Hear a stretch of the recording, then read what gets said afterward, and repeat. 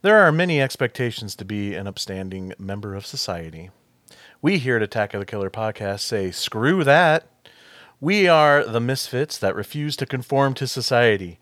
If there was only a place where all of us weirdos can go to fit in, hidden in the shadows are towns where the ones shunned by the normal world can go to live in peace. That's right, monster communities here on this episode of Attack of the Killer Podcast. Attention planet Earth and beyond. Stay tuned for Attack of the Killer Podcast. Attack of the Killer Podcast. Attack of the Killer Podcast. Attack of the Killer Podcast. Yay. Hello, all you misfits and weirdos out there, and welcome to our own personal society that we call Attack of the Killer Podcast. I am your host, Insane Mike. This is episode 264 called Monster Communities. We will be talking about films that do not have just one monster, not two monsters, not even four monsters, but a whole population of monsters, creatures, and outcasts from the normal world. What a weird topic, right? Well, you see, here at Attack of the Killer Podcast, we discuss horror movies within a certain topic. And after 264 episodes, we have to really grasp at straws to get topic ideas. We are all just friends here on the show. We speak openly and freely about the movies, so no spoilers. There may be spoilers. We'll try not to. Now, if you enjoy the show and want more Attack of the Killer Podcast in your life, you should become an attacker. How do you become an attacker? I'm so glad you asked. Good question. Go to jointheattackers.com. There you go. It's that simple. Really?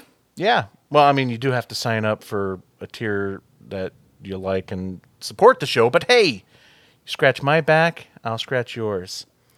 Because you get all kinds of great stuff, such as like bonus episodes, our video series such as video updates, Insane Mike's 1 Minute Top 10 list, killer critiques. You can get your own official membership card, certificate, and sticker. You can get shout-outs on the show and website. And if you sign up for our $10 tier, I will do a drawing of you as a monster of my choice that we call Mikey's Monsters. You can also get exclusive invites to special events like our monthly horror hangout show and tell, where once a month we'll do, say, like about 30 minutes or so, group video hangout with other attackers and us here, the crew on the show. Everyone brings like about 3 items from our sweet-ass collections, like, you know, whether it be Blu-rays, action figures, whatever. And we show that off, talk about them with each other, and have a good time. So much great stuff you can get. And all you got to do is sign up at jointheattackers.com. And also, speaking of the attackers, I do want to take a quick moment and congratulate attacker Brian Godsill for getting his letter read on Joe Bob's last drive-in. Fuck yeah. And he fell asleep. I was awake freaking out with Brian Clark. Yeah, that's freaking amazing. Well, in fairness, I fell asleep by then too. Well, of course, it wasn't my letter, so. And on the day that we announced he's coming to Iowa. Yes, that's true. That's such a weird. It was a good Joe Bob day. Great Joe Bob. Every Joe Bob day is a great Joe Bob. It is, and we're hitting to the finale here now. Already? Yep. When is he coming to Iowa though? October 15th, the week after Halloween-a-Palooza. So right. 2 awesome weekends in a row where we all get to hang out. Woo! Woo! Anyway, I just wanted to say congratulations to Brian. That was really, really cool. And now it's time to introduce you to our little society of misfits and monsters we call the Podcast Crew. His favorite monsters are the ones he's drinking right now. Jason, everybody. Hey, it's so true. Cheers, everybody. So happy to be here. Thanks for tuning in and listening. A giant lizard was destroying everything. Everyone was fleeing the city but him. He decided to stay where he was because he figured they were all doomed from the get-go. Tad. That was a really long one for one word. Punchline. Hey guys, thanks for listening. I wouldn't if I were you. Hey, come on. Okay. And no Andy. And yes, unfortunately, no He's Andy fighting this crime. episode. Yeah, he's fighting crime. That's all I can think of. Wrangling cats. That's probably closer. Yeah. Yelling at Bob. Hey, listener. Yeah, you. The one listening while driving to work. No, not you. The one driving the orange VW bus. Have you been enjoying this season of Joe Bob? Boy, have I. Not you, Tad. I'm talking to the guy in the bus. Wait, what? You haven't been watching it because you don't have Shudder? You don't have the best in horror streaming services? Shame. After all this time, you still don't have Shudder. I can't believe it. Have I taught you nothing? Well, now is the time for all of you to get Shudder because we'll give you a month of Shudder for free. That's right. Attack of the Killer Podcast, we care. If you enter our promo code AOTKP, you can get your experience with Shudder with your first month absolutely free. Again, all you gotta do is just enter our promo code AOTKP. It's that easy. Get your Shudder on. Do it. Don't shudder on us, though.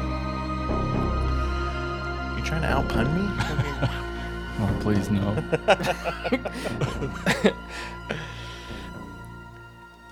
Pulling back the curtain time.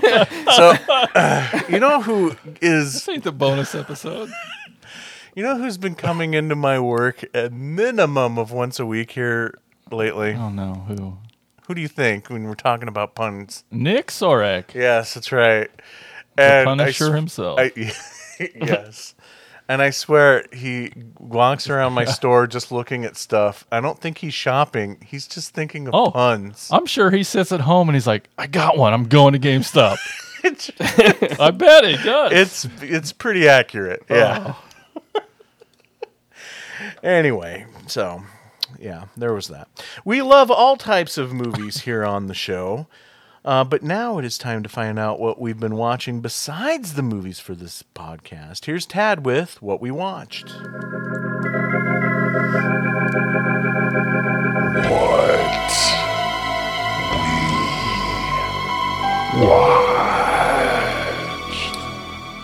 Well, I know I haven't been able to catch a whole lot, but hopefully you guys have. Jason, what have you watched?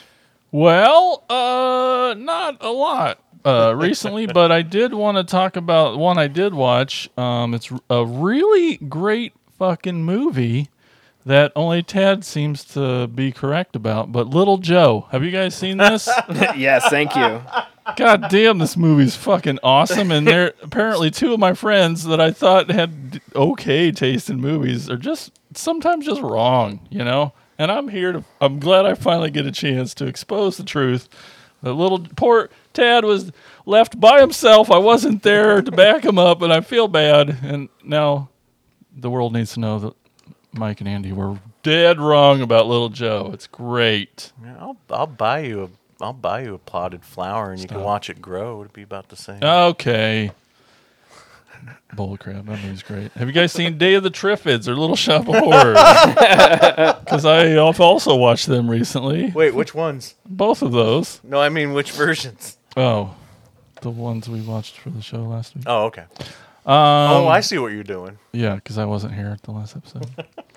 But I did watch the movies. I just didn't make it there. I did get to finally catch up on Stranger Things, though.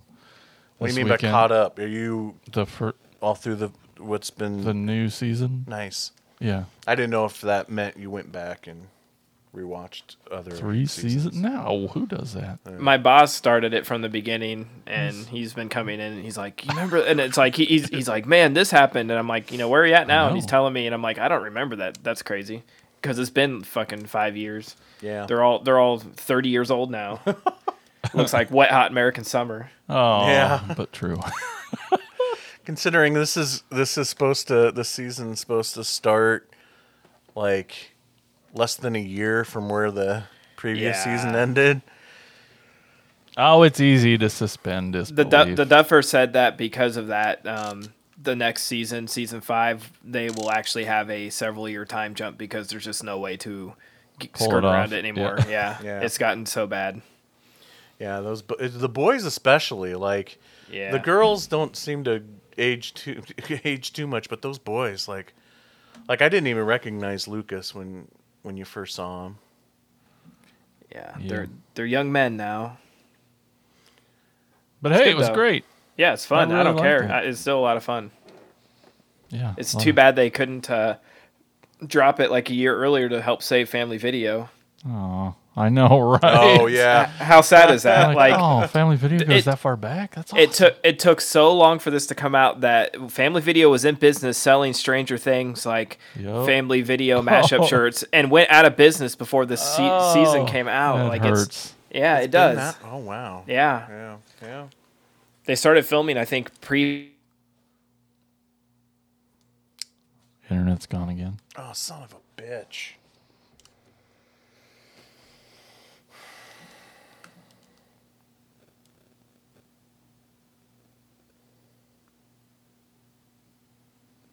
Still there? Oh, hey, hi. It dropped again right as you started that story. Oh, sorry. It wasn't Oh, you right didn't do it. You can start right there if you want to say that all again. What was I saying? About Family Video Oh, I was just saying. when they started filming. Yeah, they started filming it pre-pandemic, and then obviously things shut down, and I think they got back after. And I mean, 2 years difference, and I'm guessing because I read Netflix spent like $30 million per episode this season. Jesus. There was a lot of post to do, so I remember seeing the pictures of them like at Family Video. It seems like at least a year ago, maybe a year and a half ago, and it's like. Wow. Yeah, a whole business went under while they were. But $30 million an episode. And then I watched the season. I'm like, well, they're like an hour and a half episodes. That's a Yeah. movie. Yeah, You know? Yeah. Same production value as a movie, so why not? definitely. And it's weird how it's divided. There's no rules anymore. There's only 2 episodes left mid-season. How does that make sense? And Really? the final episode's Yeah. 2.5 Mid-season, hours. though.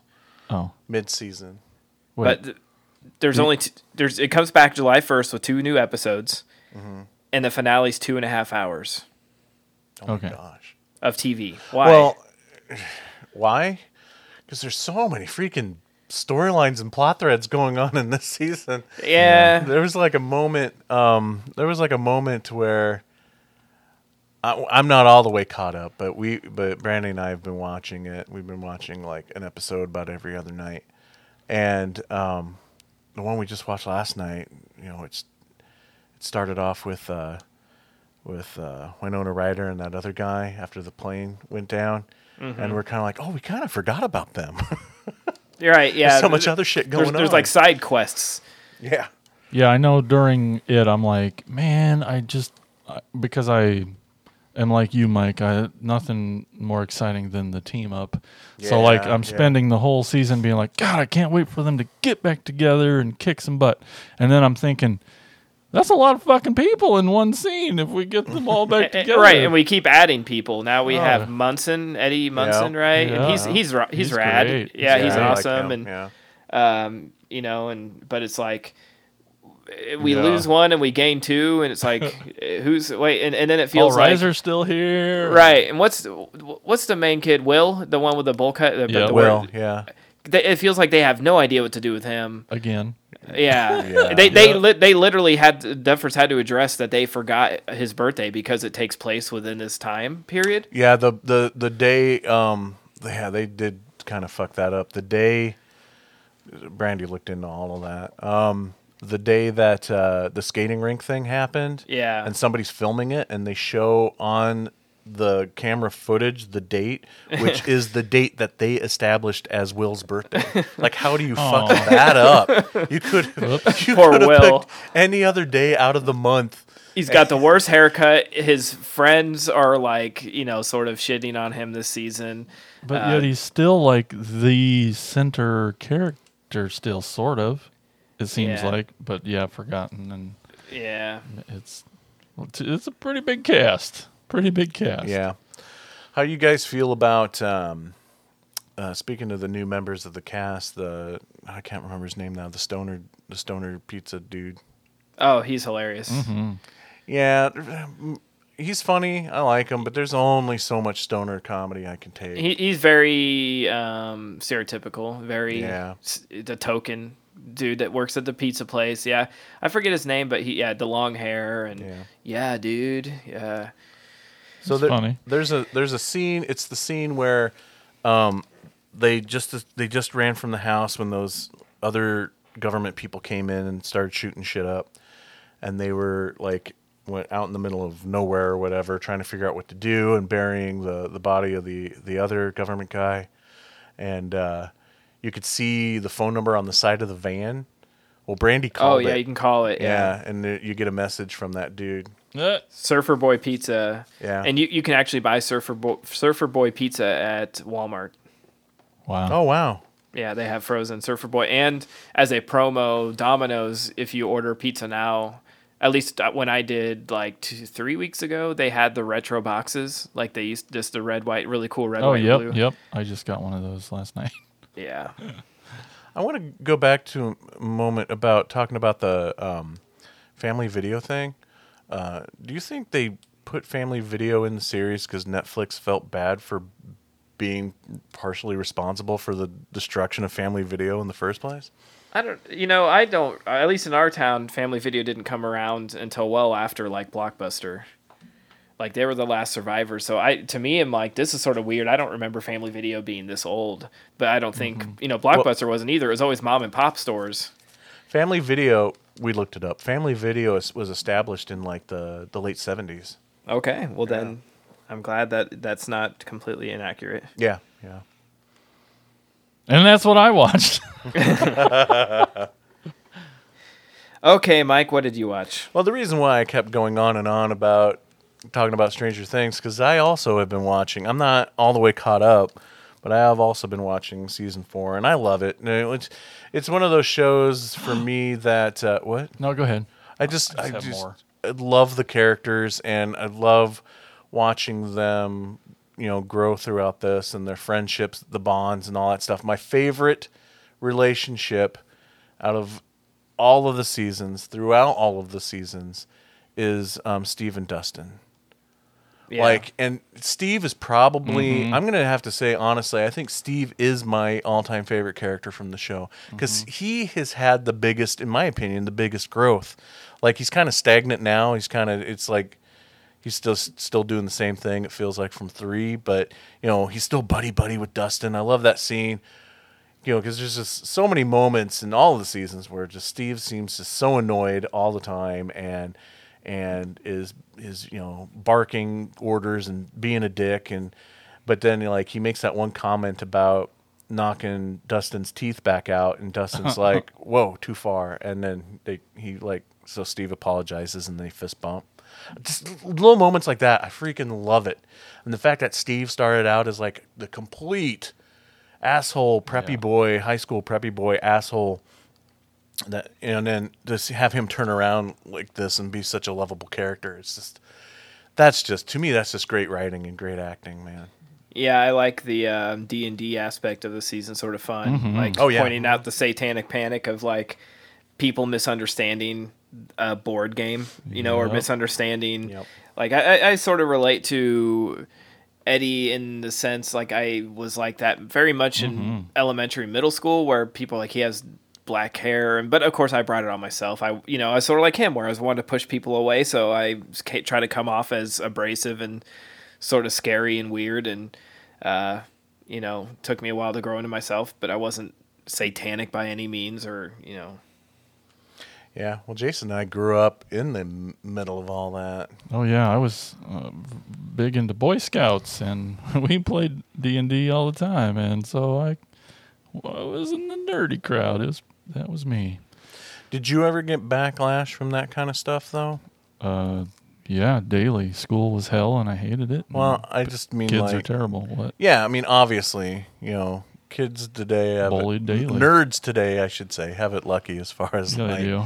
they have no idea what it was like to be harassed and picked on and bullied for your interests. But I'm just saying though, the whole satanic panic thing. You ever have any deals with that? The only deal I had with that is when I remember being 14, 15, and my grandma was having a garage sale, and I don't know how she got this T-shirt, but there was an Iron Maiden T-shirt, and Mom was like, "Fuck no, you can't wear that. That's the devil." No, you know what? I've probably told this. I know I've I told really this wanted story. that shirt. I've told this story on First Time podcast, and I've probably told on this, and anybody listening, probably, you can hit that skip 15 seconds a couple times. But in elementary school, I wore a Marilyn Manson shirt, the Antichrist Superstar album cover, and the principal called me into the office and was like, "You need to turn that inside out." And my mom worked at the school, and I was like, "Can I talk to my mom?" They're like, "Sure." So they called my mom to the office, and my mom was like, "If he turns his inside out, every kid wearing a church camp shirt today has to turn theirs inside Go, out." Mom. Yeah, that's awesome. And she's like, it doesn't have any swear words on it. It's just a different religion. And you can't pick and choose which religions could be represented yeah, at school. And so they were like, "All right, wear your shirt." And then Wore it every week. no, I didn't get that. No, I wore other provocative again, shirts. Mom. My trick in middle school every year was to sneak in a really offensive T-shirt for pictures. That was sort of my fun thing. So I wore, sixth grade, I think I wore the Generation X Suck It shirt. Then I remember wearing my brother's remember the Make 7 Up Yours shirts.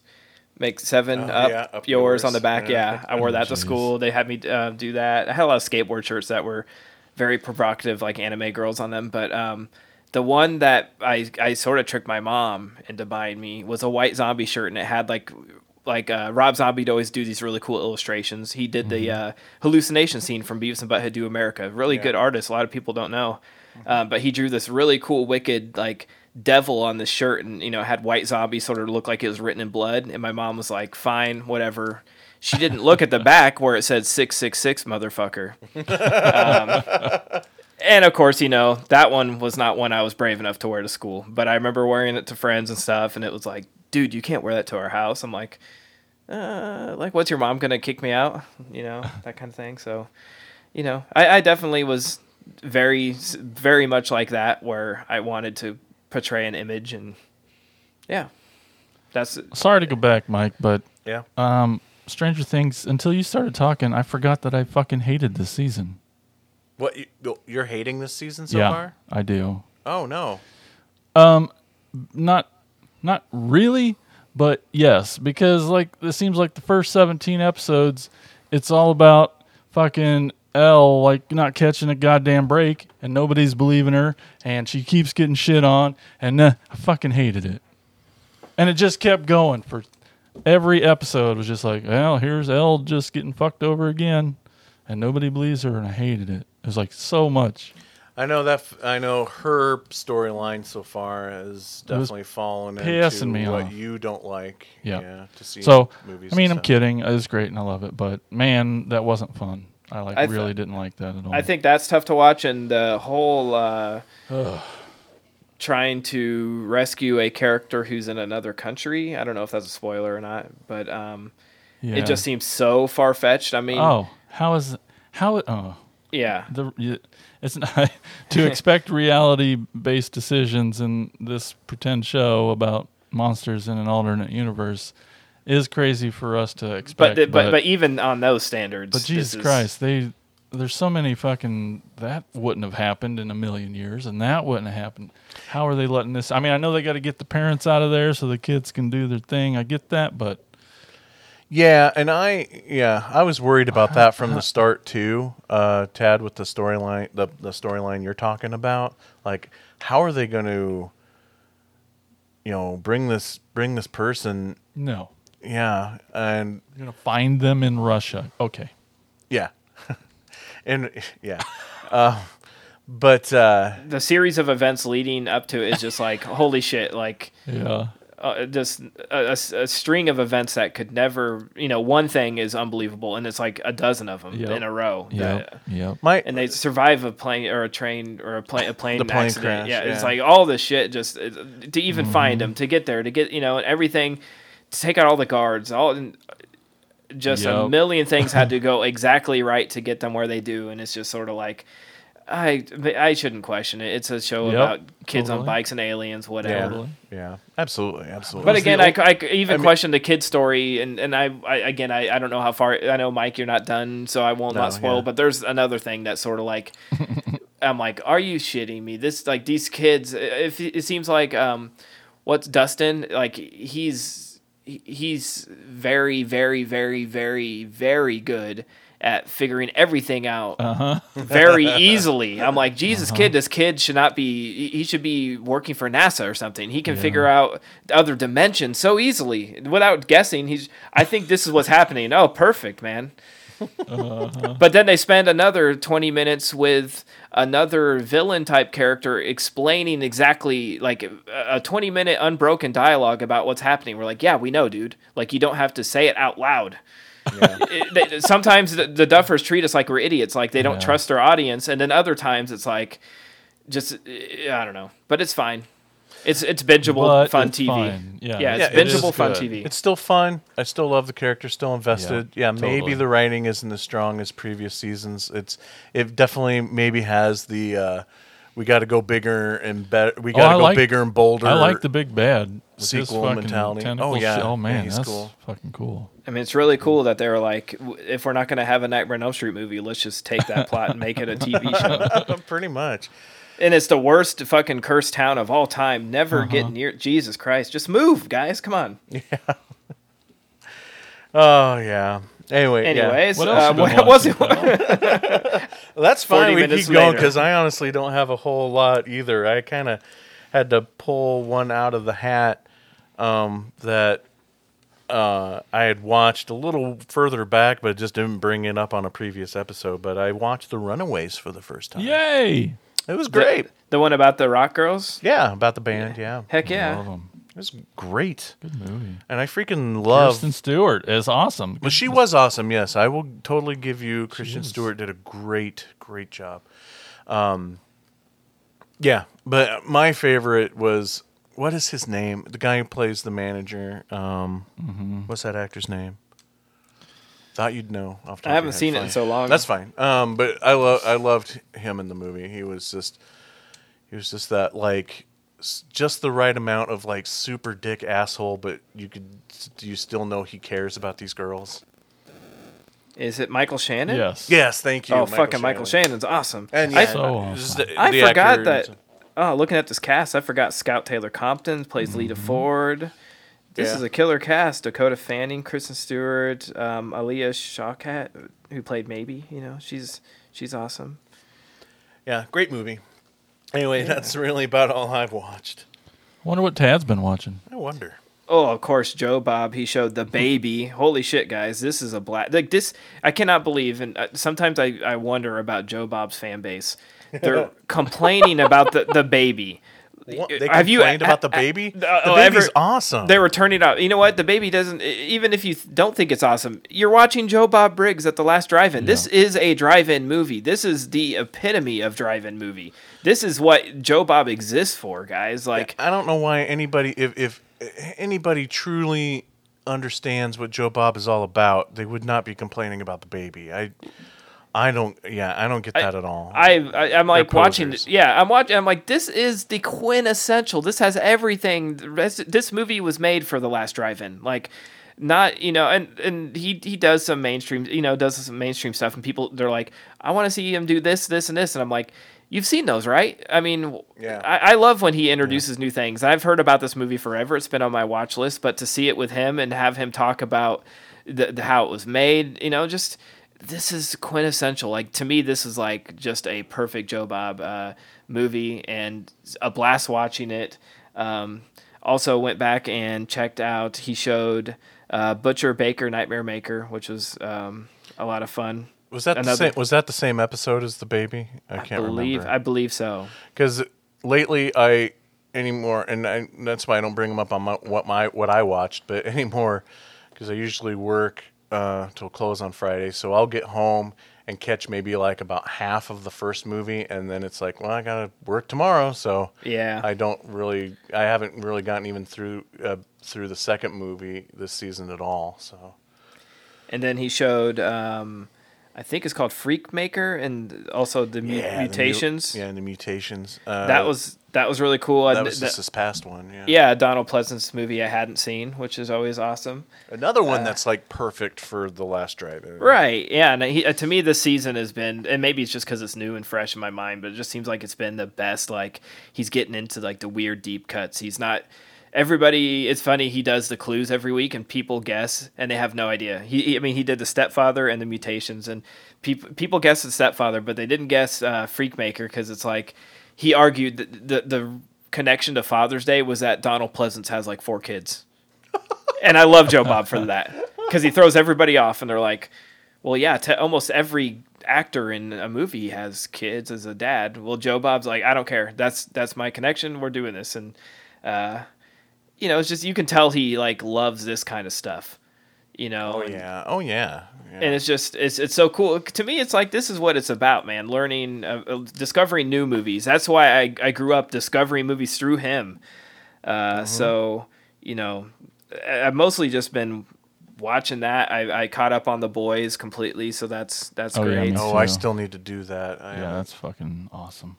And that's, other than Snake Alley Shorts, that's what I've been watching. So I give myself a break every Friday to watch Joe Bob, and then usually work while I'm doing it. But that's sort of been my break and getting out of work mode for a little bit to relax, and I love it. I'm sad to see this season come into a close, but happy to know we'll be seeing him soon. Mm-hmm. Yay! And again, when I was watching live and he's like, got a letter here from Brian from Galesburg, and I'm like in the group chat, like, I think he's reading God's, and of course me and Brian Clark are the only two that are awake at 1 a.m. And we had people staying over, and like someone was in the basement sleeping, and people in the next room. So I'm watching it with like the lowest volume I can, because Nikki's sleeping on the couch, and I start to turn it up to get a video of it, and she like wakes up and she's like, "Turn it down." I'm like, "But they're reading Brian's letter." I'm like about to get a divorce to make sure to get a recording of Brian's letter. But it's just it's like it's just part of that community. It's so cool. Yeah. Like our friend, Attacker Brian, who's on leaves a voicemail every message. He's had his freaking mail read on the last drive-in, and 90% of people do not care, but we are so excited. Yes, very, very excited. So awesome. All right, cool. Well, thank you, Tad. Thank you. You bet. So we here at Attack of the Killer Podcast, we ask the deep, important questions. Then you guys get to vote on who's right. Here's Jason with Pole Position. From now on, like your parents were, you are the secret force of Pole Position. We are the secret force. Hey, so let's take a quick look back to previous Pole Position, so we can let Brian Clark know who won, since he won't Twitter. And from episode 262, the question was, what are the best horror movie fan theories? You guys remember yours? Good, I'll tell you. Insane Mike's was Signs, Aliens or Demons. I love that one. Blair Witch Didn't Kill Heather. Ooh, Jason said Childs is the Thing. And the Necronomicon is responsible for Jason, Freddy, and Ash. Tad says Sam Loomis in Psycho and Halloween. And that Michael Myers is Tethered. And Andy says Jigsaw is Kevin McAllister. And Jack Torrance is a test subject for MK Ultra. Oh, guys, these results. I don't even think I want to know. I saw them. Well, I mean, we'll get the obvious out of the way with 8% in last place. It's Andy. Hey, that's the highest he's had all. That might be true. Yeah. Let's see. And then 2 people tied for second and third. And 1 person ran away with it. And that person was me. Congratulations. 58%. Ted and Mike got 17%. My theories were awesome. They what were. the hell? I knew mine were not. I was not feeling great about mine. I assume it's the Necronomicon one that did it for me, but I don't. Hey, you deserved it this time, buddy. I got one. I personally, the one I wanted was the one Andy took, so I'm Yeah, probably that 8% that voted for him. But that's true. All right. Well, let's get on to today's episode of Pole Position. The question is, what is the best monster species? I think I put an H in there, shouldn't been. But this is we're said broad, very broad and general, not specific. The species are the general as we could about which monster is the best. We're gonna do a snake draft, 2 rounds. Let's do a quick sequence generating. Tad's words. first. I know. So Mike's 1, I'm 2, Tad's 3. Here we go. And we got Tad, Jason, Mike. Tad gets to go first and 6th. Jason gets to go 2nd and 5th. And Mike 3rd and 4th. All right, Tad, you're up first. First pick. Now, we discussed a little bit, again, we Uh-huh. just keep pulling on this curtain. So correct me if I'm wrong. Oh, we will. I think this is a species. I'm going with gremlins. Is that a species? Yeah, I'll count it. It's its own species, Yeah. coming from the Mogwai. Mm-hmm. I Yeah, consider it absolutely. a species, and there's different, there's stripe and brain, and I mean, there's different variations within the gremlin. So I'm going with gremlins. That's a good one. Oh, boy. This is tough. What will make it back to me? What crazy shit is Mike going to pick? I'm going to go big, guys. Go big or go home, they say. I think this encompasses all the giant things. I'm going kaiju. God damn it. That's right. I win. Well, you know what? Brian Clark doesn't even have Twitter, so Well, see, I know. But I that- get Godzill's vote. I I'm had a hoping. whole speech prepared where I was going to be like, this is going to be my soapbox of getting Brian Clark on Twitter by Oh. picking kaiju.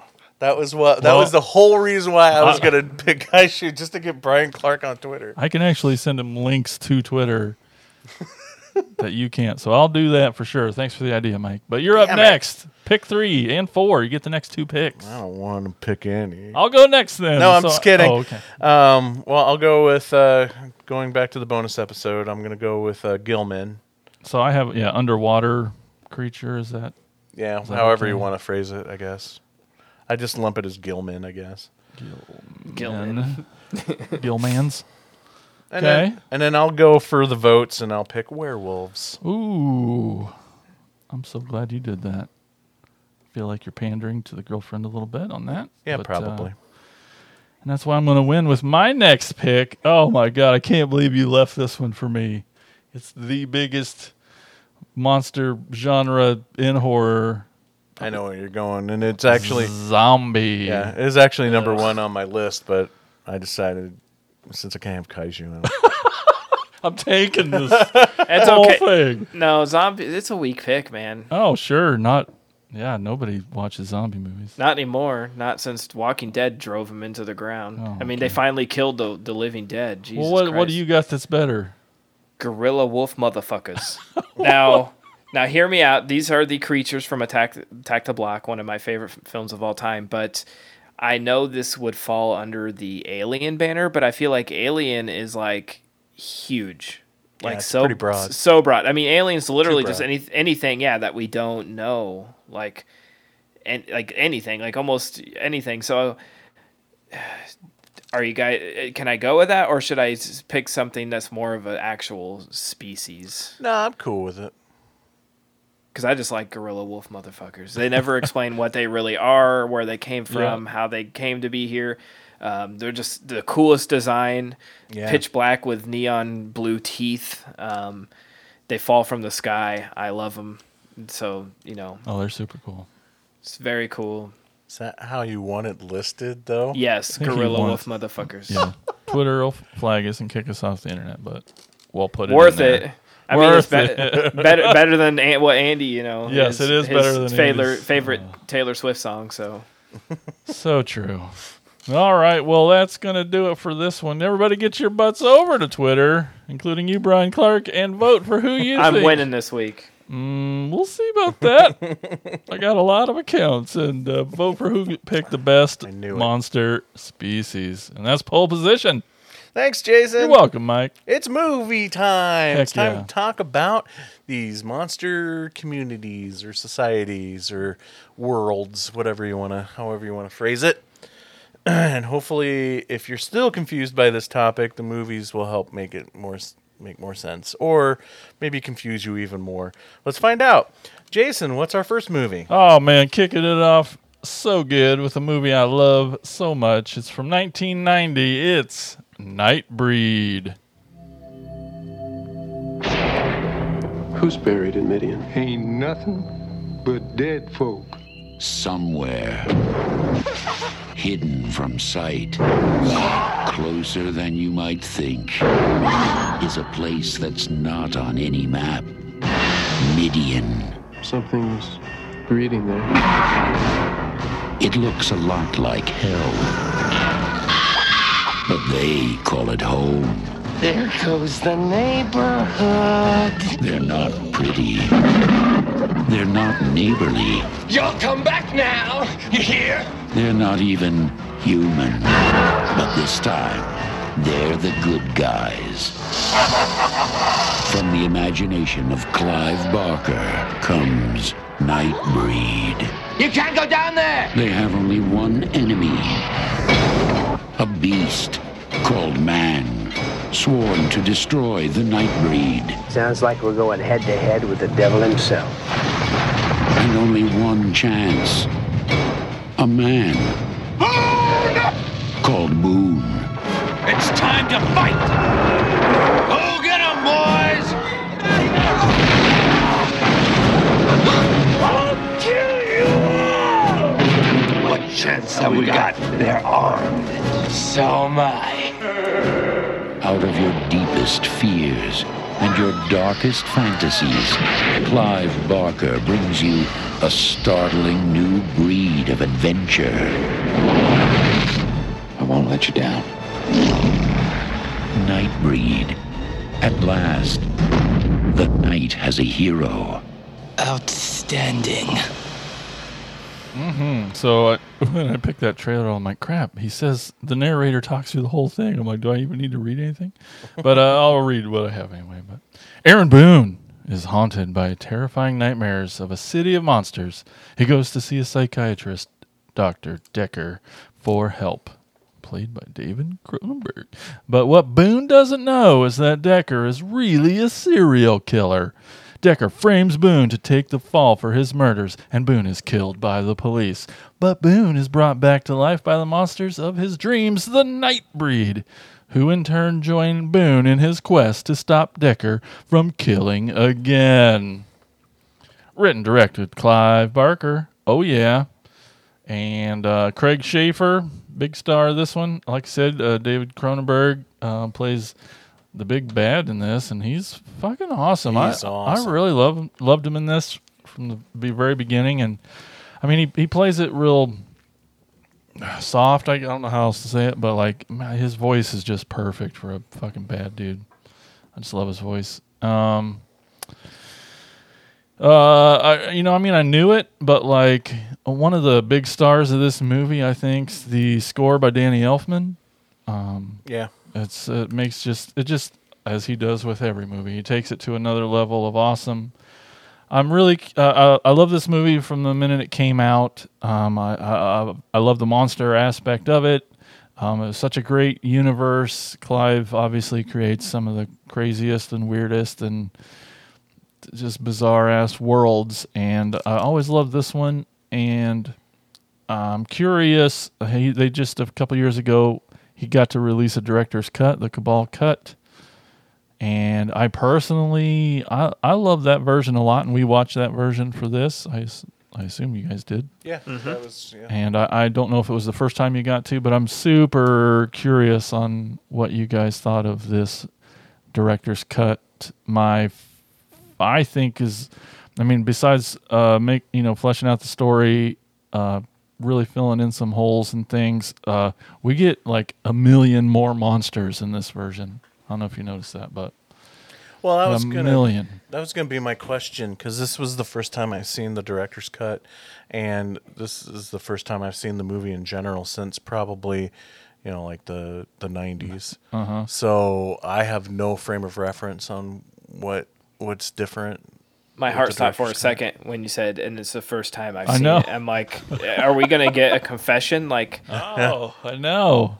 Now he's never liked this movie. Well, Did my you go- confession is back then I didn't really like the movie, so never really had interest to go back and rewatch it. Yeah.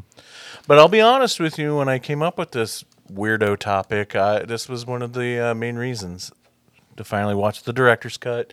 And I think all horror fans go through certain phases, and I definitely went through in my younger years a snobby phase.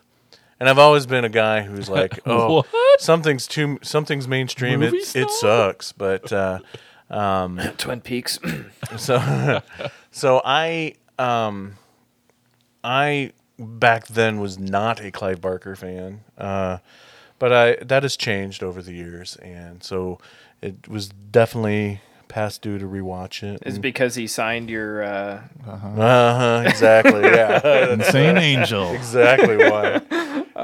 It's like he knew he didn't like me back then, so I'm going to sign rubbing it this in. wrong. Yeah. He's like, I know what you think about my movies. But I appreciate this movie a lot more. It's definitely fun, and the concept of like a hidden world of monsters is always fun, always awesome, and Yeah. love getting to see it. So there are more monsters in this. A million more. Because I loved those moments. That's my favorite stuff. Like anytime that It looks like this movie was made in Pittsburgh, Pennsylvania, in the 3D makeup class. It's like everybody gets a monster in this movie. Let's start designing. yeah. Like everybody got a turn. And all of that stuff is great. I wish we spent more time in that world and not in the real world in this Oh, yeah. movie. But then yes, David Cronenberg and I said it the other night when we watched it. I'm like, his killer look Oh, and the fucking mask is like So nice. cool. one of the coolest looking yeah. serial killer slasher killer outlooks in a movie that unfortunately we only got one movie of. Would love to have seen another movie with that character and that look. 100% the coolest looking fucking bad guys ever. Yeah, and like I wonder, this more in jest than anything else, but do you think Neil Gaiman borrowed from this when he wrote Coraline? Just those button eyes on the mask are freaking so cool and evil looking. Or like a little bit like The Strangers. Yeah, maybe. Yeah. I could see that too a little bit. I have a few confessions. I mean, not a first time watch, not even a first time watch of the director's cut, but I was like a late bloomer to this. I probably watched this in the mid 2000s for the first time. It was one of those ones that it was like when I was starting to build up a physical media collection, I got this on DVD, and it was, okay, it's pretty cool. And rewatching the director's cut for the second time, I, like Mike, do not know what is different. But of course, I've only probably between the two of them have only seen it maybe 5 times. But my biggest confession is, until watching it this time, I put 2 and 2 together and realized that Decker was David Cronenberg. I'm like, I know that guy, I've seen him in things, and you know what's sort of sad is like my brain clicked this time because I'm like, that's the dude from Jason X, fucking David Cronenberg. Oh, okay, you fucking idiot. Like, I'm an idiot. Like, it's like, what do you do? That's all right. Yeah, but I'm like, what? God, they're somewhere. Brian Clark's screaming because I realized I recognize David Cronenberg from Jason X. You can kick me off the show now forever. Take my horror card away. Sure. Yeah, take my horror card away. But no, I sort of it's very 90s, and that's what sort of hurts it for me.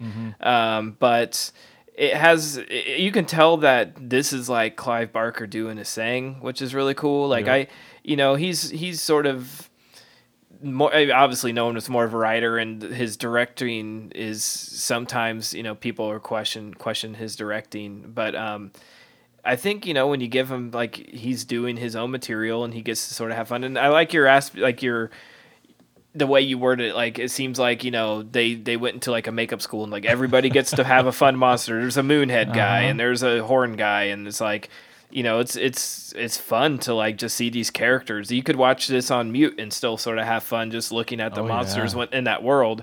To be honest, and this might be a movie that comes up in shout outs or honorable mentions, but one that was pivotal to my horror upbringing growing up, and it feels like an adult version of that, a grown up version, is Little Monsters. I knew it.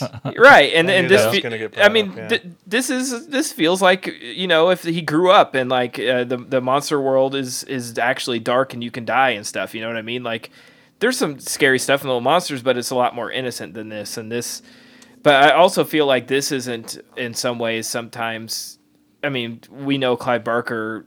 He's probably most well known for Hellraiser, when there's ripping flesh from hooks and disgusting stuff. And this is a little more bright and in the light, and not as sexual, I guess, in some ways. And I don't know. To me, it has some really cool, neat stuff. It's not my favorite by any means, but it's a really cool something to rewatch every couple of years.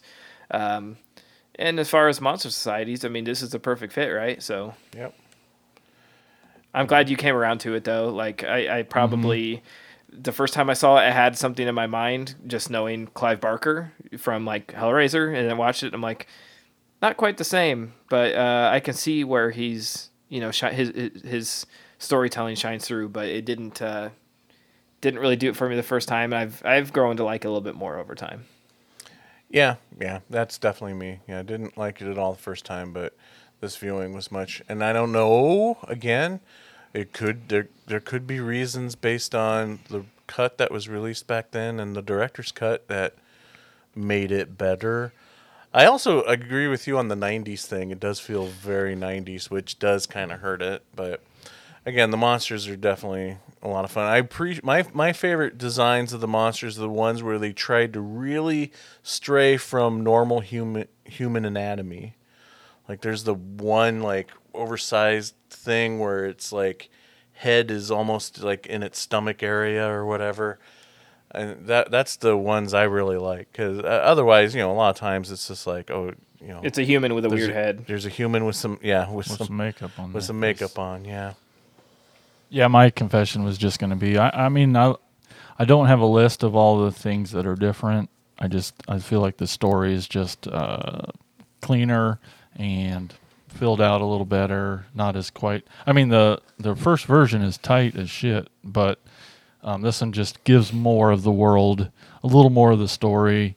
But like, my only thing is like this time watching it again, I love the movie a lot, but the 90s is definitely the part that it gets in the way. I don't know. It's just not. Sometimes the 90s vibe helps, but really, I don't know if it does in this one, but that's me. I remember this had like a huge lore around the Cabal cut. Yeah. And it was like, on the internet, it was like rumors that existed and that some people had seen it and that Clive had it. And, then I think he started doing some theatrical screenings at festivals, and it was like, holy shit, guys, this will, and it's going to come to Blu-ray. And, and then eventually it did. And I think I don't remember if it was Arrow or someone put out a special edition, and then, now we're so spoiled, we just hit Shudder, and it's like just sitting on there, But I just remember the lore about this, and it's just cool, like, looking back at other films that we've lost, like the uncut Friday 13th, we'll never have those intact because the footage is shit, or ruined, and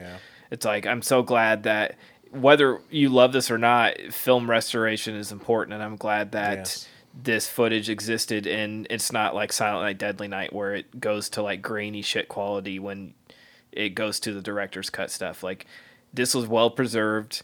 Clive got to make his cut of it. Whether you like it or not, it exists, and he got to do what he wanted with it. So that's cool in my book. Yeah, I agree 100%. It doesn't matter. It doesn't matter the film. All film should be restored and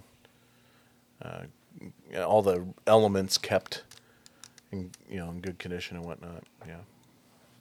Yeah. Nightbreed. All right. Well, I'm gonna talk about the next movie. It's from 2014. It is Digging Up the Marrow. In every society, there are the deviants, the ones who are pure evil. We've been shooting this documentary. Love to roll. Take one. 100 yards beneath the surface of the earth exists a metropolis that mirrors ours in very many respects. I call it the Marrow.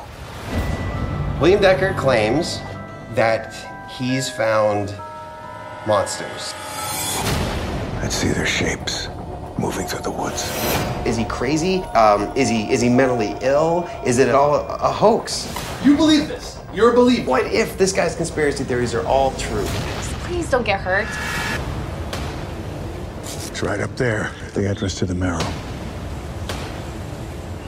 Okay, did you see anything?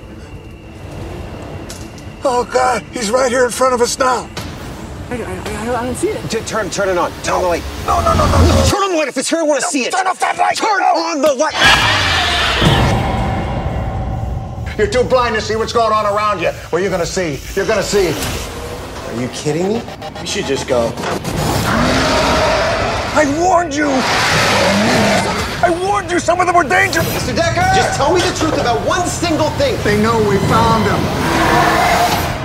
Stay away.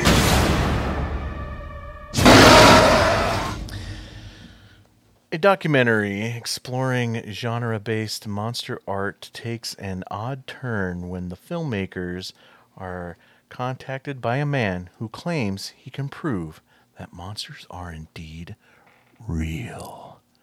Digging Up the Marrow, it's written, directed, and starring Adam Green. Also stars Ray Weiss, which is awesome. Love Ray Weiss. Does fall into the found footage category, but it uses the found footage as a storytelling technique instead of trying to be like real footage. I mean, when you cast a well-known actor like Ray Weiss as another person, it's obviously not gonna trick you into thinking that it's real footage or anything.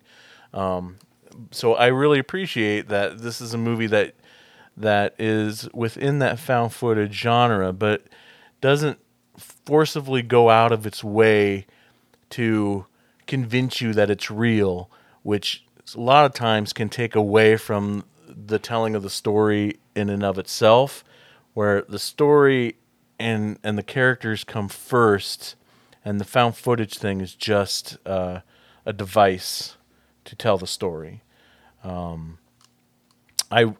love this movie. I've seen it dozens of times. I'm an Adam Green fan. I really am. I think we all are. Yeah, absolutely. Yeah, I don't know. I've always really enjoyed this movie. It's definitely very, very Adam Green. The horror stuff is got some good jump moments and some good scares. His creatures are super cool. I just wish we would see them more. Again, being in the found footage genre, they keep things in the shadows or very quick shots of things and not get full scopes, which is a bummer because this whole project was spawned out of Adam Green getting a fan letter from I can't remember. I think it actually maybe the guy's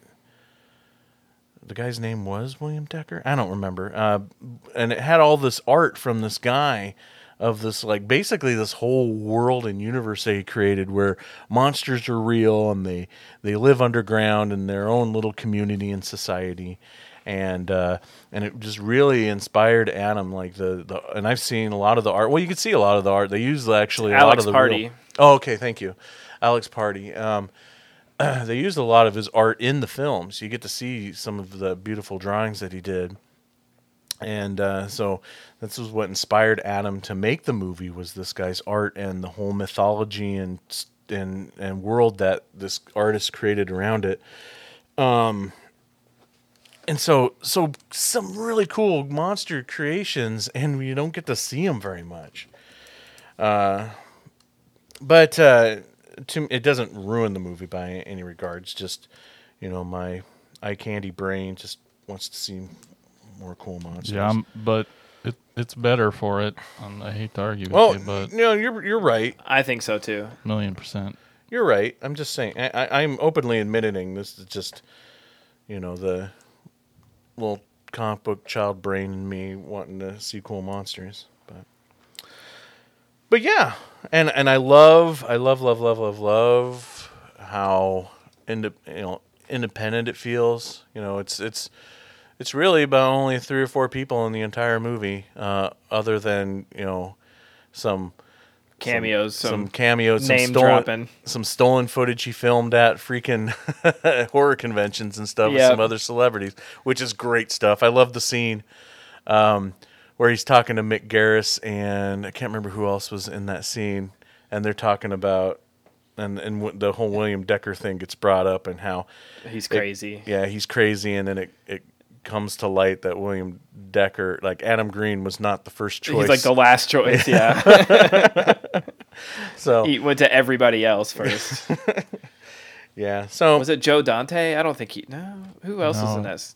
There's some great horror cameos. Was it Landis? No, I don't think it was Landis.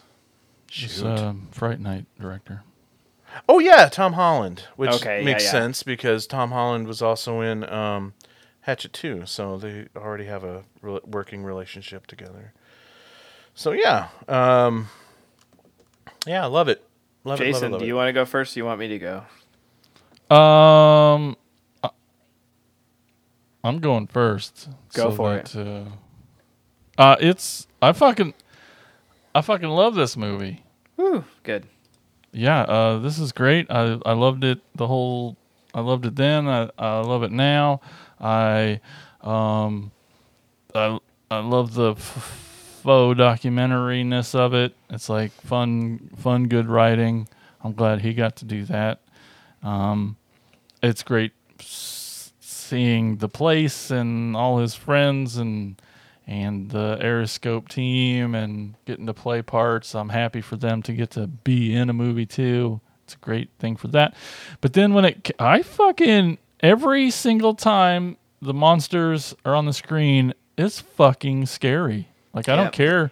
The scene where the one jumps on the car and the one's scene, right in front of the headlights and everything. Yeah. Every scene there's a monster that you see, it is a scary scene. And it's awesome. They do a great job of it. Just downright fucking scary. And so the whole point of the movie is great as far as what it does to you is like, do you believe this guy or not? They ask the question through the whole movie a lot. Do you believe this guy? Do you believe in monsters? And you're with Adam. You want to believe, and you don't you? And it's just a great fun ride of figuring this out and just being there with him. I love it. I love this movie. Yeah, I love this too. I love that Adam Green has a signature feel. Even it's like across, like Frozen is a very like serious sort of suspenseful horror with not a lot of joy to it, not tongue-in-cheek at all, very mean-spirited. Then you have the Hatchet movies that are very fun. They're brutal, but they have a lot of comedy in them, and they're homages to the movies he grew up loving. And then we have this, which is completely different, but they all sort of feel cohesive in that Adam Greenness, like that independent feel to them. He's always sort of had that relationship with his fans as well, where it's like he's one of us, he's a fan too. And I, funny enough, had been an Alex Party fan before he did this movie. So when I heard that those two were teaming up to make something, I was like, holy shit, that's amazing. I think I discovered Alex through this really weird piece he did, which was like a watercolor of Steve Urkel with like vampire looking teeth. And it's like a really cool watercolor. But he's created, I have a few of his shirts actually. I have a really cool shirt of a watercolor painting he did of Sam from Trick or Treat. And I just love the idea of like I've always loved Alex's art on Monsters, and then how it went from that to making this fake documentary. And I love the independent spirit of not showing these monsters, because we know with his budget, if you would have shown too much, it probably really would have ruined the illusion. Because I imagine it would be nearly impossible to take that artwork that's sort of crazy watercolors and turn those monsters into physical form. So just giving us a glimpse, it's very much in the vein of watching Ghost Hunter shows, but not as hokey, I guess you would say. But Ray Wise is awesome because he plays it completely straight, and he's a very good actor. And to an actor of his caliber in this sells it. It's like Adam's not he will probably say the same thing. He's not a great actor, and then he has his cameos and stuff. And this is on Ray Wise's shoulders the whole time. Like, this movie relies on him, and he brings it. And it's just a really cool concept. Stands out on its own, and it's really compact. There's no like drag at all. It's really cool. It's a really cool idea. I'm big fan of this one. If you haven't seen it, highly recommend. Love it. Check it out. I will say though, I thought Adam did a good job in his performance. Yeah. Oh yeah, I'm just saying. Especially in those scenes where he's kind of fed up with Ray Wise's character, and they kind of are at each other's throats. I mean, it's probably, and I think he's even probably confessed this, that when you're working with a really good actor, and they help pull performances out of you, and I think Ray probably pulled some real emotion out of Adam in those scenes. But yeah, I mean, when Adam's just all pissed off and they're yelling at each other back and forth, those are really good moments, I think, for Adam. Yeah, I don't want to even do any nitpicking, but it's like, and maybe this is a good thing, maybe the little signatures is like, he always has to, whether it's Holliston or whatever, it's like, we're gonna get some weird cameo from Kane Hodder and some other veteran horror actor, but he did squeeze the Kane Hodder one. Did not feel forced, where it was like, how do we move this along? Bring in a non-believer who thinks this footage is too good to be true. Like, this is complete bullshit. You made this up. And I really like that part. When we start to go down the rabbit hole, and, Ray Wise is getting pissed because he finds out they put up these cameras and lights and all this stuff, and put up that like street lamp and stuff. And it's just, it's a cool little tight, compact, fun. It's like a movie that you I don't know. It's like a popcorn flick for me. I had to be in the right mood to watch Frozen, his winter horror movie. Like, that's heavy. That's heavy shit. That is torturous. This one is, while it has some jump scares and some pretty terrifying stuff in it, it's definitely more of a popcorn flick for me. So, yeah, I agree with that. Again, I really love the almost guerrilla style filmmaking aspect of this. I love the idea of, for example, when they're shooting at the airport and stuff, Adam and Will are actually they're really flying to like a convention to promote the second season of Holliston. So they're like, well, we're here, we should film scenes for digging up the marrow, and I love that stuff. I love, like, let's make the best use of our time. I mean, yeah, you guys can relate to that. Like, you've probably been there. Oh yeah, for sure. A lot of our indie filmmaker friends, that's exactly what they do. Is like, I don't have to get you probably have a permit. I'm at a convention surrounded by all these legendary directors. Let's get a scene with them. I have the camera. Let's get some footage. I remember us always being torn with one thing, though, Mike. What's that? Ray Wise, who is fucking awesome in this movie. He's amazing and great. But every moment up until he's introduced, I think we just thought if there was a no-name actor there, they could have really played this as a real documentary. Sure. Where the second we see Ray Wise, we're like, oh, this is really just a scripted thing pretending to be this thing. So there was always like, I wonder if... But I don't think Adam never intended to go that route with this movie, I don't think. Yeah. I mean, I think part of it too is like, if Adam Green is starring in this movie as the documentarian who ends up something bad happening to him at the end, then we definitely know it's not real, right? So again, I go back to what I said in the beginning of like using the found footage as a storytelling device and not just trying to convince us that it's real footage. I think maybe what you're kind of saying too is that those scarier moments could be maybe even scarier if we are put into the situation more. And when found footage movies try to make us believe that this is real footage, that helps us put it into it, and maybe Ray Wise being there takes us out of it a little bit. Yes. Yeah. I can agree. I can see that, and I can agree with that. But still, love it. Still a great movie. Before we move on, I've done some more research on Nightbreed. Sorry. Okay. No, that's great. We were saying a lot of things, and there's actually 4 different cuts of this movie. Oh, there's the original theatrical, and then there's the director's cut, which we watched, which has 45 new minutes of footage. Only 20. It's only 20 minutes longer than the original cut. So they took stuff out. And then there's the Cabal cut, which is almost 2.5 hours long. And I have seen that one because the extra footage in that's not fully processed. Oh. You can tell when it's new footage. Yeah. Because it feels like, ooh, that's ugly, or that's grainy, or that doesn't look like the rest. And that's 2.5 hours. And then he releases a ultimate Cabal cut, which is... What is this, Blade Runner? 199. It's almost 3 hours long. It's over 3 hours long. With everything. I don't think I've seen that yet. But, so, yes, we watched the director's cut. I'm sorry. I didn't realize there was a difference between the Cabal cut. I started to wonder that as we were talking. I'm like, I better look just to. And now that you mention it, at no point when we watched it on Shudder did it say anywhere that it's the Cabal cut. And I remember when they came out with the Cabal cut, it was always called the Cabal cut. The Cabal cut.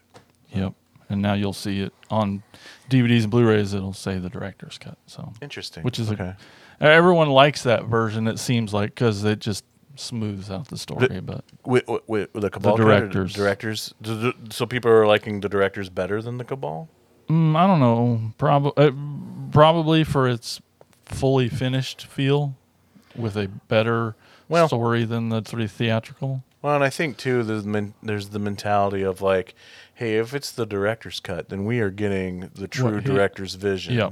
So, yeah, just like I always wish they would do they would allow a director's cut of Book of Shadows, Blair Witch 2.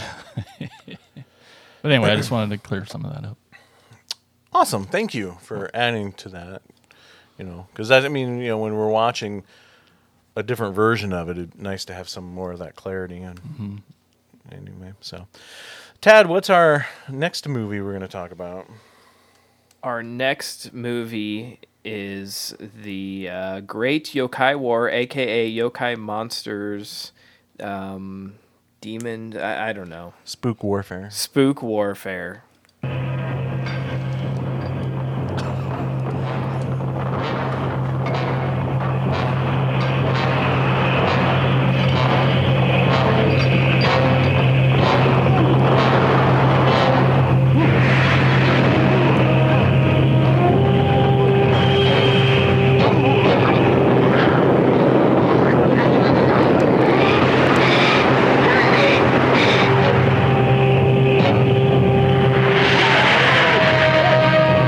I forgot to mention it's 2 minutes of music because none of us know Japanese, so this version was better than a bunch of Japanese. Back to the music.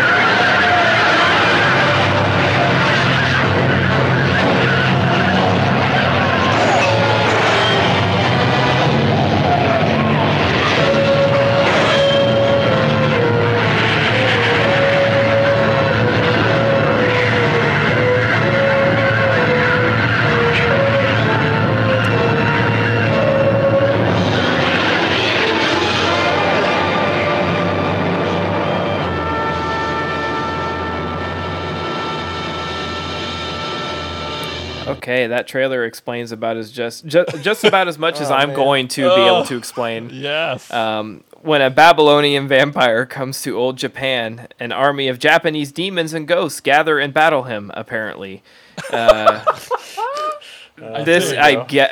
thinking this is from what my little bit of Googling. This is part of a sort of franchise of yokai monsters movies. It was a trilogy back in the late 60s. Okay, this one was from 68. Was it the one in the middle? It's the middle one. I wanted really bad to start with the first one because then that way maybe things would be explained. But I was also under the assumption. Well, I was also under the assumption that these movies stand alone, so I felt better about picking this one. And then after watching it, and I'm like, oh, the guys are going to be so confused. If nothing else, this is a wild ride to watch. It definitely gave me, this is something, that makes me think of the movies I play at my my birthday gathering. Yeah, Godso will like this one. I know Brian Clark. Oh. We could probably bring him in Joe Bob style right now, and he could teach us the history of these films. Yeah. Yeah, I just want to say a disclaimer real quick, and then I'll let you finish, Ted. I'm sorry. No, you're good. Disclaimer, like Brian, if you're listening, you should not be driving because I know there's going to be lots of moments you're going to be yelling at us for not knowing stuff. Because I'm going to refer in my review of this, I'm going to refer to a lot of the different monsters and not knowing any of their names, and you're going to be sitting there as like that one's called. Correct. I mean, we have the duck guy. We have long neck lady. We have Hey Arnold with the football head. It was good. I do know the duck. The duck one is a Gappa. That's the only. That's the it's only Howard. Howard the duck. Oh my. I cannot tell you. I mean, literally reading that line when a Babylonian vampire, I don't remember a vampire, comes to old Japan. An army of Japanese demons and ghosts gather and battle him. I've already said that line, and I'm just reading it out loud again to see if it brings anything back to me after watching this. It's visually, I mean, I had to bring Nikki in the room. She was like doing laundry in the other room. I'm like, you got to see this lady with a long neck. She's like killing someone with her neck. She's like, "This is homework for the podcast," and she's yeah. I'm like, yeah. This is why you don't. This is why I watch these movies by myself. I mean, to again, we've been pulling the curtain so much we probably ripped it off by now, but this was not Mike's first choice for the third movie. This was a replacement for one that we had already watched, and maybe if we did a part 2. Replace it with Little Monsters. I don't know, but I'm not mad about it. It's not a bad movie. Like it's not one where I'm angry that you picked it. I just I don't know what I watched it. I think I don't know what happened in it. But visually it's cool. The monsters are very unique. Yes. It does not feel like they went to a makeup school and said, make up your own monster. It looks like a fucking fever dream. It looks like someone took mushrooms and created these guys. Or maybe elementary kids took crayons and drew them on paper and someone created them as real monsters. Seems possible. Yeah, so I can't wait to hear what you guys have to say about this one, because I'm sure you watched it and completely understood it, right? I actually did. You followed it? When you read that, I'm like, yeah, that's what I saw. And okay. I mean, I wasn't prepared for the vampire part, but like I got that right away. I'm like, oh well. Well, yeah, he starts biting. Necks and the cursed one returns with the big giant head and starts attacking this family and turning them into bad dudes. And then all the spirits that live around the house are like, I don't like these guys are being bad dudes. Let's fight the evil spirit and get our dudes back. And so they band together and try to fight off the bad dudes. And I kind of really liked it a lot. Oh, cool. Yeah, I mean, I love old Japanese stuff. I really enjoy kung fu movies. So like, I'm totally anything from old Japan, I sure don't kinda mind era, it. I yeah. sure don't mind it at all. And I thought so. Like the fever dream part of it, I'm like, yeah, they're crazy over there. I mean that nicely, but it was just great seeing them all just battling and fighting. And see, I don't remember how it ends. I don't know if I fell asleep or not, but I don't know if it matters. You couldn't remember what was a dream and what was a movie. That's that too, maybe. Mystics in Bali. I very felt like, spiritually, these movies could be a good double feature. Well, it's interesting you say that, because as outrageous as the creature is in Mystics of Bali, and as weird as the monsters in this movie, they are all based on actual lore of their respective countries, and I think that might help too to understand that, right? In watching these yokai movies, that they're all based on, where in the United States we have like werewolves and vampires and zombies. In Japan they have like an umbrella with a face on it. That's one of their ancient monsters, and I dare either of you to go down the rabbit hole. Just look up like a yokai monster or yokais on like Wikipedia or something, and like a list of different yokai creatures, and read about them. They are some of the weirdest, but I also think coolest like monsters out of any culture, because like there's like one, it's not featured in these movies, but there's like one monster that goes around and cleans bathrooms. That's its lore, It's like, they've got some just really weird stuff, and I love it. And you get a lot of that in these yokai movies, and pretty simple premise, like Jason was saying. Like, there's a bad guy, and then there's a bad guy monster taking over the human community. So the good guy monsters come in. It's very, very comic book superhero plot line, right? I love the monsters. Yes, it's very. Oh yeah. And it's not like super awesome effects or anything, but they're just cool looking. I love the umbrella one is one of my favorites. The one-legged umbrella. Yeah, the one-legged wearing a sandal. I love that one, and I love how too, like they all have you get to see highlights of some of their own unique abilities.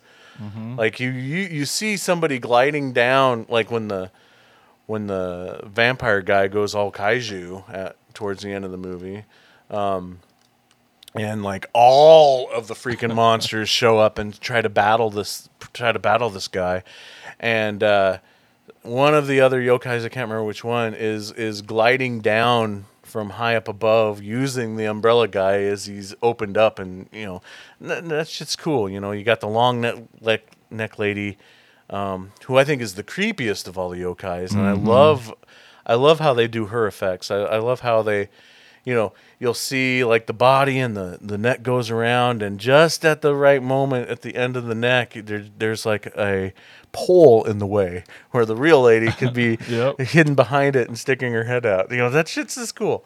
And she uses her superpower of super stretchy neck to try to stop the vampire guy. They all just have their little, the Gappa spits water at the.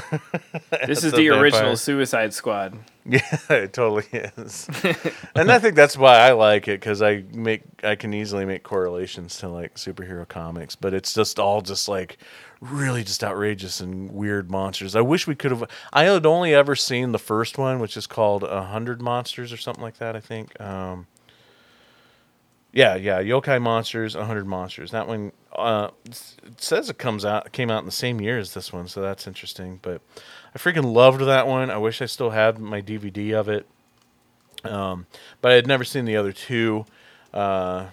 This one and the other one, the third one, which is, what's it called? Yokai Monsters, what the fuck? Yep, that's it. It's part 4. Those were both streaming on YouTube, but the third one didn't have subtitles, so that's why I picked this one. Yeah, because that really helped. And then in the 2000s, in the 2000 teens, Takashi Miike made some yokai movies, and I really wanted to pick one of those. Yeah, but can't find those streaming for free anywhere either. So I went with this one, and I loved it too. Super weird, but fun. Well, that's why it's fun, because it's weird. So, but you still had fun watching it, Tad, right? Even though you didn't absolutely, understand what was going on? Yeah. He's like, Nikki, come here. That means good.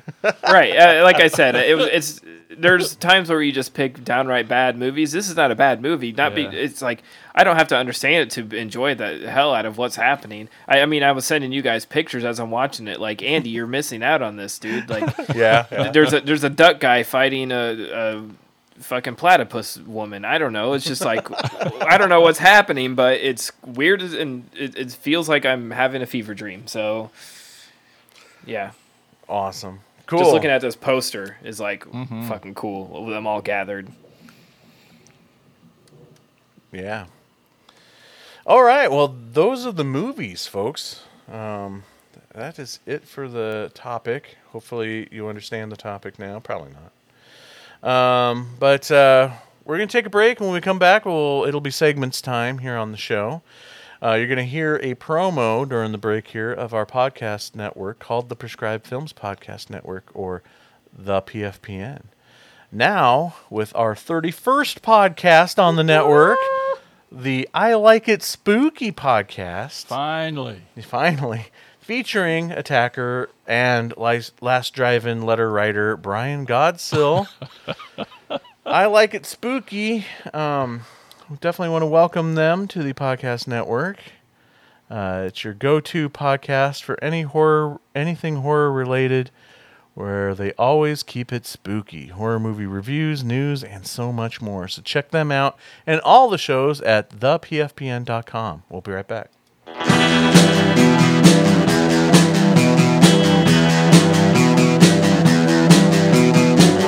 You're listening to the Prescribed Films Podcast Network, home to hundreds of hours of free podcast entertainment. The shows on this network all have a common goal: providing you with the best discussions about movies and other forms of entertainment media. The PFPN hopes to fill your earholes with audio joy. Visit our website with links to all the other amazing shows at www.thepfpn.com. Thanks for listening.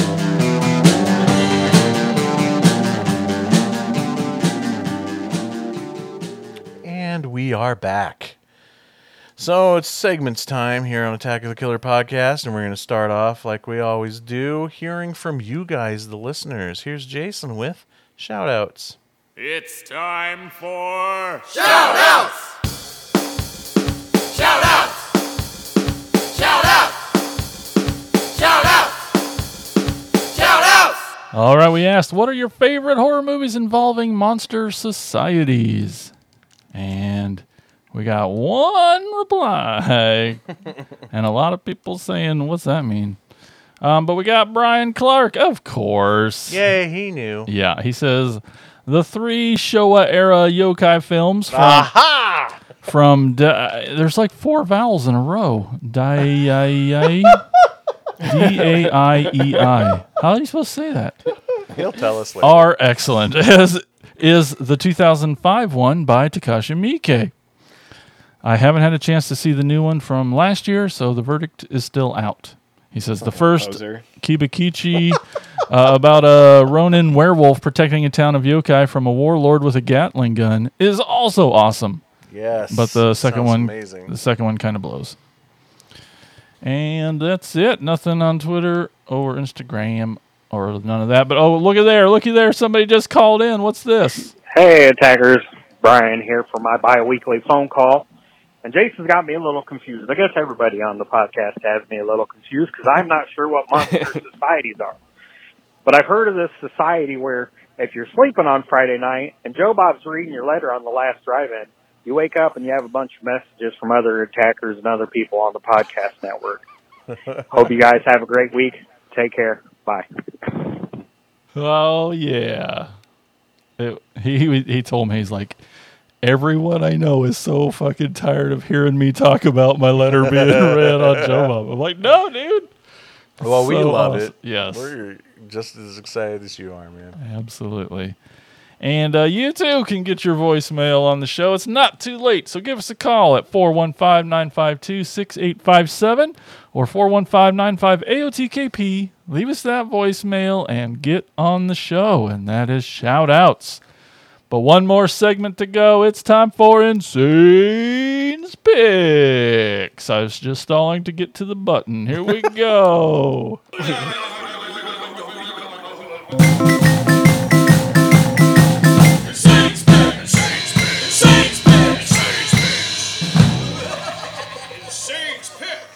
Okay, so I've been thinking of eventually, I'm not there yet, but closing the doors on the Hall of Fame for a while.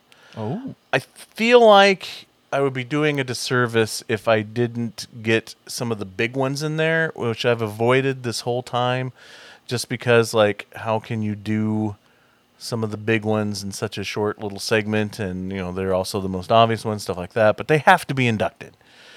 So there's still more Hall of Fames to come, and might be stretched out for a while because some of the big ones on my list may be 2-parters, 3-parters, who knows, just based on their filmography and their history and their contribution to the world of Insane's Picks.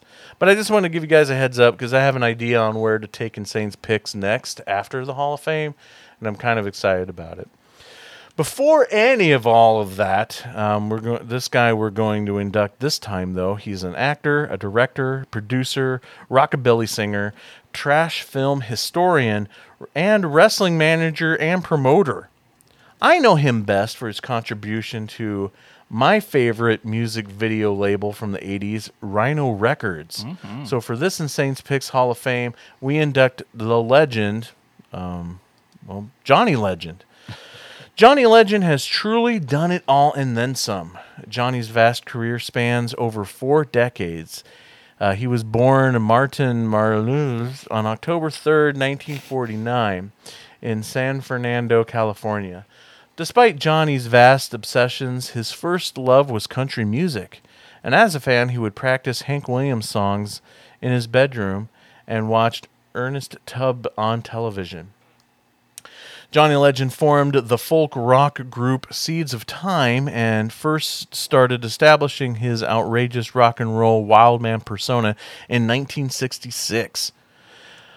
By 1970, Johnny began playing 50s rock and roll songs with the band Blue Midnight. He recorded numerous songs for Ronnie Weiser's Rollin' Rock Records and fronted the band Rollin' Rock Rebels in the 70s. In 1977, Johnny Legend co-wrote and produced 2 popular novelty songs. He co-wrote and produced the popular novelty song "Pencil Neck Geek" for wrestler Fred Blassie. That same year, his crude porno comedy "Teenage Cruisers" was released. In 1983, Johnny co-wrote and co-directed the offbeat comedy feature My Breakfast with Blassie, featuring Fred Blassie and legendary avant-garde comic Andy Kaufman. In the 1990s, Legend promoted wrestling matches and managed various wrestlers. In 1995, he founded the Incredibly Strange Wrestling Federation. Now, I know what you're all saying. Music, wrestling, it's all awesome and great and stuff, but what does Johnny Legend have to do with Insane's Picks movies? Johnny is a massive film historian, especially of the weird and strange stuff, basically that fits right into Insane's Picks type of cinema. The first time I became aware of Johnny Legend was on the BBC show Incredibly Strange Film Show, where Legend was on an episode about Mexican wrestling movies, where he shared all of his amazing Santo and other Mexican wrestling movie knowledge. This vast knowledge in trash cinema led to producing and or directing many documentary and compilation videos released on the Rhino label throughout the 80s, such as Sleazomania, Sleazomania Strikes Back, Sleazomania 3, The Good and Bad and the Sleazy, Sounds good. Sleazomania on Parade, The Rhino Guide to Safe Sex, Dopomania, Bela Lugosi, A Vampire's Scrapbook, TV Turkeys, The World's Worst Television Shows, and Battle of the Bomb. All of which I remember seeing in the Rhino Records catalog and wanting to own all of them. And someday I will. Johnny Legend played an instrumental role in rediscovering and re-releasing countless obscure cartoons, low-budget horror flicks, and groovy exploitation pictures that otherwise might have been vanished into oblivion. Now, as an actor, and we may know him best, the mark that he made on such cult films as The Cat That Ate the Parakeet in 1972, Star Slammers from 1986, Bride of the Reanimator in 1990, Severed Ties, and Hell Roller, which I have a feeling we're going to have to do on the show, in 1992. It's a slasher film where the slasher is in a wheelchair. Children of the Corn 3, Urban Harvest in 1995, Bug Buster in 1998, 2001 Maniacs in 2005, and was even in the biopic about his good friend Andy Kaufman, Man on the Moon in 1999. So, for this Insane Picks Hall of Fame, we induct a man who is a legend in wrestling, a legend in trash cinema, a legend in rockabilly music, and also a legend in his name. We induct Johnny Legend. All right, folks, that is it for another episode of Attack of the Killer Podcast. Woo! Did it. That was a good one. It was fun. Miss you, Andy. We do miss Andy, though. It wasn't quite the same. Speak for yourself. Just kidding. We love and miss you, Andy. We do. You probably would have. I'd love to hear his take on Yokai Monsters. Oh, yeah. Yes. He should still watch the movies like Jason did when he missed the last bonus episode. video. He gets to give his comments. Good call. His review. Yeah, maybe we should we should all do that. Like anytime we miss an episode, we have to do our reviews as a video bonus. I like it. Yep. Good call. Anyway, whatever. Thanks for listening. Thanks to the attackers out there for being an attacker and supporting the show. We wouldn't be able to do it without you. And until next time, we'll talk to you on the next episode of Attack of the Killer Podcast. Oh no, could this be the end of? Attack of the Killer